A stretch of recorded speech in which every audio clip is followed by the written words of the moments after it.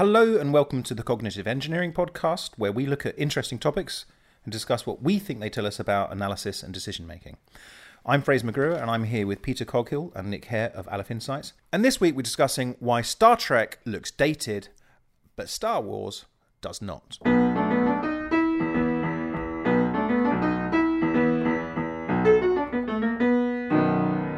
Peter, answer the question for us. Okay, so let's assume we're talking about the original Star Trek series. Yeah, we definitely are.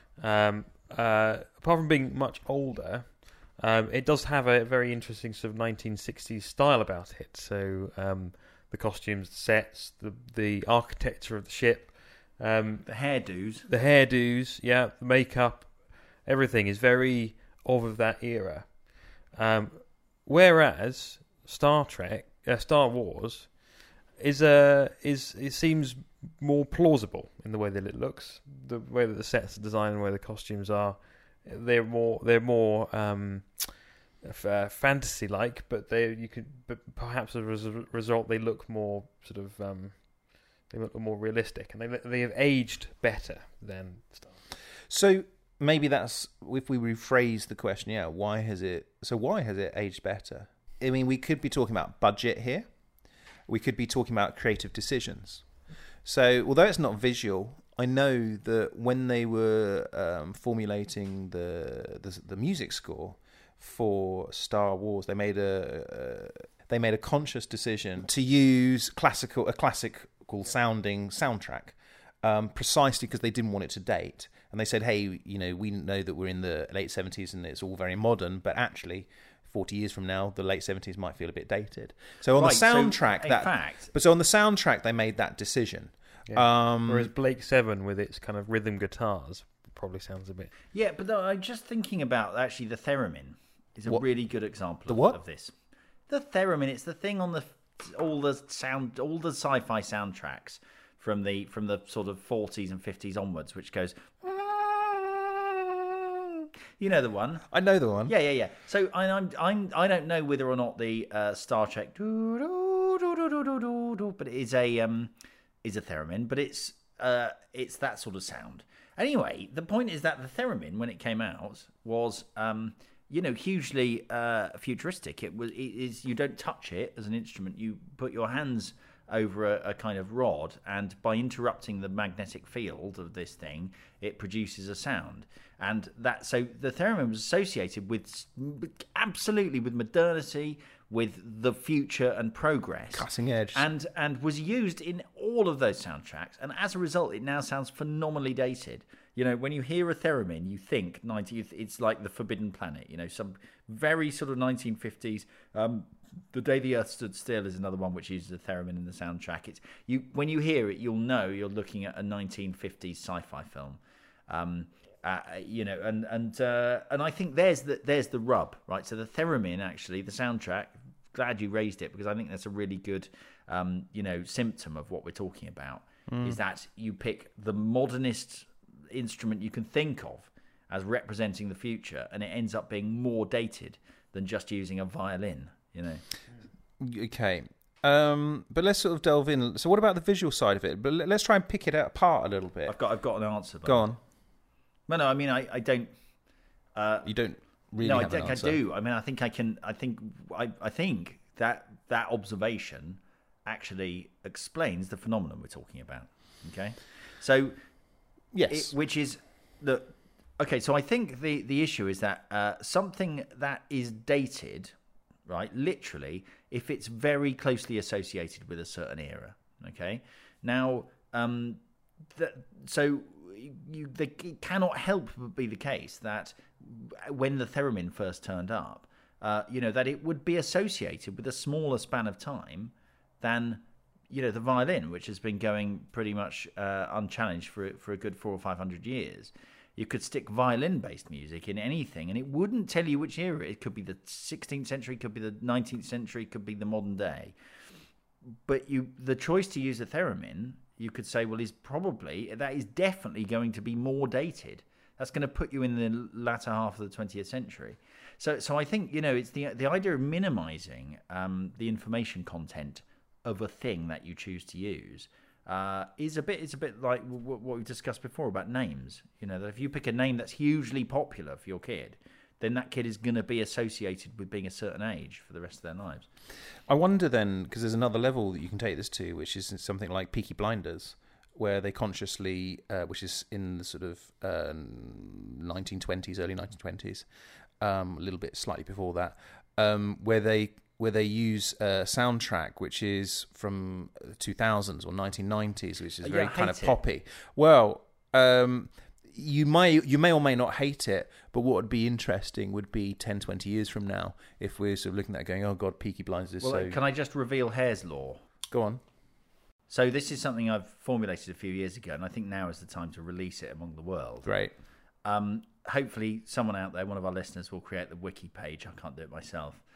Hare's Law states that that the further away in time a film is set, the more closely it resembles the time in which it was made. What do you think, lads? Yeah, I'm not sure. In other words, if we decide now that we're going to make a film about 200 years in the future, it's going to look really 2010s.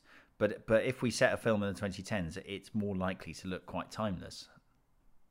So films that are futuristic films or period films in the 60s look very 60s. More so in a way than films, like Alfie, which are classic 60s films, but aren't trying to look like anything in particular. And I think going back to the Star Trek, so if you envisage the original series Star Trek ship, the Enterprise, it's very sleek. It's kind of beautiful in a very idealistic 60s way. So if you're allowing yourself the freedom, the license to make things look however you want, the costumes and the set and the props and the models, then it's an easy trap to fall into, to idealize based on the mode of that time, to sort of say, oh well, this is great, I really like this kind of architecture, so all the buildings in the future will look like this. Whereas I think that's in contrast to Star Wars, all of the spaceships and the vehicles are incredibly functional looking. There's bits hanging off them. There's like little weird textures. There's a great word for it, I can't remember. All the textures look like they do something important. There's vents and little widgets and dials and lights. Used future or something, is that the... No, it's like garbling or crarbling or something. Oh, is okay. the model... The term that modelers use for when you put things onto surface and make it look like it's got a functionality to it. So yeah, I think there's so if you allow yourself the freedom to say, okay, it doesn't need to be beautiful, it just needs to look like it does something, then that, I think, has a timeless quality to it. Yeah, it's a good point. So instead of saying we want something that looks futuristic, say we've got a floating car. Now, what does a floating car need to look like? Let's build that. Because the point is that people in the future aren't going to be making things that look futuristic. They're not going to be sitting down and going, well, it's the future now. I checked on my watch and it's the future. Yeah. So we need to make things look futuristic. I'll get the future design manual off the shelf. Exactly. And I feel like that's actually behind a lot of where the films and things that get it wrong is a desire to look futuristic rather than a desire to look like like a world where people are making things because that's how things ought to look, and this is part of the problem about trying to forecast what will look normal in the future, or what is to do with the fact that everyone thinks that today is normal. We look around and nothing looks particularly 2018 to us, right? The clothes we're wearing feel like the clothes we want to wear. They don't feel like we don't go, well, these shorts are really 2018, so I'm going to wear these shorts. And yet we've all got the same shorts on, right? And had we been having this conversation in the 1980s... Not the same pair of shorts. We'd have... No, it should be worth pointing out that we are all wearing our own independent pair of shorts. We're not all snuggled up inside one pair of shorts. So, but if we were having this conversation in the late 70s or early 80s, we'd have shorts that were up here. They'd be exposing a lot of thigh. Yeah. No one wore shorts like this, until the late 90s. I think you're quite right. And I think one of the skills of great documentarians, whether it be photographers or filmmakers, is that interest that they have in the normal. The attention to detail, and that's I like costume dramas, not for the script or the stories because they're usually pretty awful. Citing things like Downton Abbey, but it's the attention to detail in the sets and the costumes which are fantastic. Yeah, I think one of my favourite period films of all time is Barry Lyndon, and because it's by Kubrick, it looks absolutely faultless. And Kubrick did all these techniques, like he based a lot of the shots on paintings of the time, and if you look at it kind of tried to use actual natural light sources, including candles and things. Is it a kind of restoration piece? No, when is it set? I'm going to say it's set in the 18th century. Sometime. And it's and like a lot of Kubrick films. See, Kubrick. I mean, we can talk about 2001 because I think it's an interesting case study. But you apply the same thinking to things like a film like Paths of Glory, which just looks like photos of the First World War. You look at it and you say, this is exactly right. This is how it looked. It doesn't look like, you imagine some modern BBC drama about the First World War. They're all going to have slightly sort of 2010s haircuts, and they're all going to be a bit too good looking. That reminds me of there were some critical articles about films like Saving Private Ryan, and at the time there were still quite a lot of veterans who had served and survived the D-Day landings. And one of the criticisms often cited was that it was unrealistic because it was too noisy. It wasn't like that. It was noisy at times, but it wasn't that constant barrage. But generally, the D-Day invasion was quite a sedate affair, and a lot of the officers stopped for a cup of tea halfway up the beach, and just bring us mostly people whispered. just bring us back a little bit. One of the things you said, which was the more you design something to look futuristic, the less it does, the more dated it quickly becomes. Sorry, yes, that's I think that's Hare's Law. That's Hare's Law. So you were referring to that. When you were referring to Hare's Law, I was going to say there's an exception to it, but actually it's not, and it very much proves Hare's Law, which is car design. So concept cars, often, which looks sort of, it's meant to be what the future looks like. Actually, something that struck me is, and quite quickly it happens, is that concept cars actually do look like cars that we've got now. And so you would think that actually, that's wrong. But I think the reason why that is probably because of aerodynamic design, which is, I guess, is a universal thing, let's say. And so, yeah, it proves what you're saying.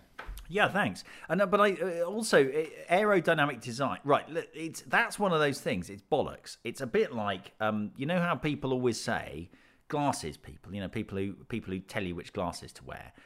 They always say what you want to do. Opticians, let's call them opticians, but not necessarily, because opticians tell you what glasses you need, whereas that somebody else might be telling you which frames to buy and stuff. Okay. So they will always say, look, you need to pick one that matches your eyebrow shape, won't they? And yet, lo and behold, in the 90s, everyone was wearing round glasses, and now everyone's wearing, then we went through a period where everyone was having square 50s glasses, and now we're back to sort of slightly more, I'd say, bigger 80s type glasses. We're going back to that. So it feels like it's based on some universal law about your face, but actually it's just fashion, and it's the same with aerodynamics. I mean, an aerodynamic car of the 1950s, with all its fins and stuff, and sort of flares and sort of sleek, long design. Air hasn't changed. Am I right, Peter? You're an engineer. Air hasn't changed, but somehow it's got a bit more carbon in it. That's true. That hasn't really changed the coefficient of friction much. But our concept of what what aerodynamics looks like, has changed enormously. So you look back at the whole the sort of ray gun gothic, googie type cars from the 50s, which just looked massively 50s.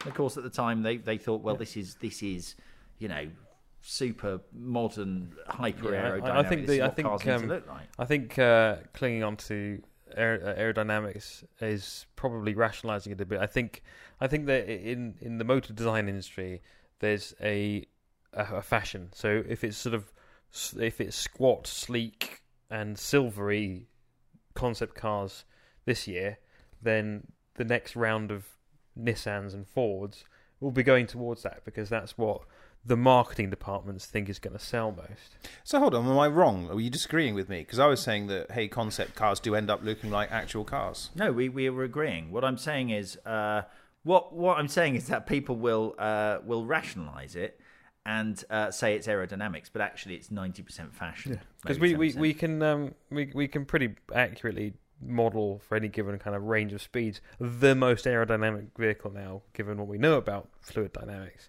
So it's kind of, and it will kind of look like a teardrop shape. Unfortunately, that's not a very good design if you want to put people in it and an engine and things like that. So you have to make it more car shaped. So it's they're very, any concept car or any car design is very far off optimal design in terms of aerodynamics, because they're trading that off against loads of other constraints. But I'm glad we got on design though, because I think there's something very interesting in the styles and forms of art and design that play on this anachronistic juxtaposition you get. So I'm thinking like things like steampunk and retrofuturism that deliberately put disingenuous things together for effect. Yeah, I think one of my favourite aesthetics is the Fallout games, where they've taken a kind of 1950s atomic age look. You know, everything looks like the future from the 1950s, and you know, set it in a sort of futuristic apocalypse. And it's very coherent. You look at it and you think, yeah, I get it. I mean, I know. This is a very coherent vision of what a certain sort of world could look like. But I think this touches on the big problem about the future, is that in order to make things look futuristic, you're having to predict technological changes that, by definition, we don't know what they are, right? Because if we did know what the technological changes were going to be, they'd be today's technology and not tomorrow's technology. And so you end up with all of, even really great, sci-fi films have examples of this. You could take something like Blade Runner, where, there's flying cars, pretty futuristic, set next year, by the way. But when he makes a phone call, it's a video phone, pretty damn futuristic, but he has to go to a phone booth. Yeah. So, he doesn't have... And then you've got things like Alien, which is, I feel like a hugely realistic vision strategically of a kind of future world of, where the spaceship itself is really the boss, and there's a tiny little crew of 7 people, to and man it's it. corporately owned by a big corporation. Exactly, and it feels right, in terms of the interaction, the dynamics of the crew, and all of that. But they have like these huge, chunky CRT monitors with mid 80s, so futuristic for the time it was made, but mid 80s level graphics on them, and even stuff like 2001, which is again, it's Kubrick. Very little wrong with it. It's really sort of clever. A lot of the vision of the future, in the way that it doesn't depend too much on balmy futuristic stuff. But even then, you've got HAL, a general artificial intelligence of unbelievably advanced by today's standards, and then you've still got people using typewriters. So, you just cannot get it right. You are not going to be able to get right the things that go and the things that stay. And I think, there are things hanging around today which are probably people would have predicted the demise of, I want to bring it back around. We need to sort of close, but before we do, I've got a tricky question to ask. I'd like you, and we're back on films. I want you to think of 2 films. I want you to think of a film that's set in its contemporary time. Yeah? No, sorry. Do you mean like a film set in a certain era? No. Think of a film set at that, the let's time say, when it let's was say, made. let's say, yeah, that's set at its Okay. Think of a film that's set at the time it's made, and think of a film that's set in a time, ideally before, because we've been discussing lots of future stuff. So I'd prefer in the past, but it doesn't have to be. It can be the future if you want, but I prefer the past. And tell me what they are if you want, whilst you guys are thinking. So a film for me that is contemporary, for me it's about the aesthetics of it, is I love Serpico. And although parts of it, the earlier part of the film, are set previously, and in fact it was filmed in reverse because his hair grows. Because his hair is shorter at the beginning of the film, so they filmed it in reverse. Whose hair? Al Pacino. Have you seen Serpico? You know, I'm getting it confused with that one about with Benicio del Toro about the drugs gangs guys. I'm not sure which one that is. Okay, but because I was in an interview with him the other day. He's done a lot of those kind of things. So yes, Serpico. I just love the aesthetic. It's just so New York 1970s, and even the poster for it is quite iconic with him on a great big motorbike with a handlebar moustache, sunglasses on his head, long wavy. Brilliant. Looks a lot like me, actually. That's uncanny. Yeah. Well, I've modelled myself, so you can see. So I love that. And a film that is set in a different time is I like Zulu. I like Zulu a lot, and that kind of I love Michael Caine. Yeah, I know there's something about Zulu I really like. That's of its time that it's portraying. And yeah, Zulu, good example of something where you'd have to admit there's something quite 60s about it, about the look. Yeah. I'm going to satisfy both questions with one movie. Ooh, what? Back to the Future. So there's big portions of the movie set in the 80s when it was made, and then he travels back to 1953. Yeah, sometime in the 50s. About 55. Yeah. So yes. And I think they did both parts pretty well. I mean, I don't know what Small Town America was like, but the 50s looks totally coherent to me. That's what it looks like. Everyone's costumes are great. The sets are great. There is one glaring anachronism that the guitar enthusiasts will always spot, that when Marty plays Johnny B. Good at the end of the film at the school disco, he's playing a Gibson ES 345, which I can't watch the film. Although he's playing it in 1955, that guitar wasn't made until 1958. But is it possible that Marty from Back to the Future 2 brought it there and left it in the dressing room in a deleted scene? Possibly, yeah. Nick? I'm going to go with, for my film set at the time, and I think is sort of really perfectly captures a certain era, is Annie Hall. So it's made in, I think, about 75, 76, 77, that sort of time. And because it's set in New York among a kind of a sort of the intelligentsia in New York, it's very modern looking, but it certainly doesn't try to be it's not trying to be a piece about the 70s, and it ends up feeling 70s in a very realistic way, because it is, right? But it feels quite. It's just very interesting to watch a film which isn't trying to tell you about the design aesthetics of the 70s, and nevertheless does. Interestingly, just before you go into the other one, interestingly, Martin Scorsese, one of the things he says about Annie Hall, and in fact all Woody Allen's films around that time, Woody Allen, right, sure. is that I don't recognise that New York. I was never there. That's not my place. But that tells you much more about other stuff, I think. But and Mean Streets would have been around about the same time, maybe slightly later. Yeah, not everyone in New York was a hoodlum. Yeah. And then my period piece, I'm going to go with The Life of Brian, one of my favourite films of all time, and obviously set not in the 1970s when it was made, but in approximately the 30 AD. Yeah. And I feel like if you're going to make a film, there's something about not trying really, as they weren't. They were doing, everything was for comic effect, really, rather than. But there is a sense of realism about it, and I feel like actually having a bunch of kind of revolutionaries arguing about which other revolutionary groups they hate, and none of them actually joining up to fight the Romans. They're all mainly squabbling about amongst each other. Feels to me like a more realistic picture of what it was probably like, than something very well researched. It's a slightly exaggerated view, but that's exactly what they do, isn't it? You would imagine that's the sort of, it's captured something universal about humanity, which is more realistic to see portrayed than something which is suggesting that the past is a totally foreign country. Especially the spaceship chase scene, which they totally nailed. It was exactly like that. I remember watching that with my kids, and that bit blew their minds. Yeah. Okay, brilliant. All right, nice. Let's stop there. We need to wrap up. I'm Fraser McGruer. We've been here with Peter Coghill and Nick Hare of Aleph Insights. Until next time, thanks very much for listening. Goodbye.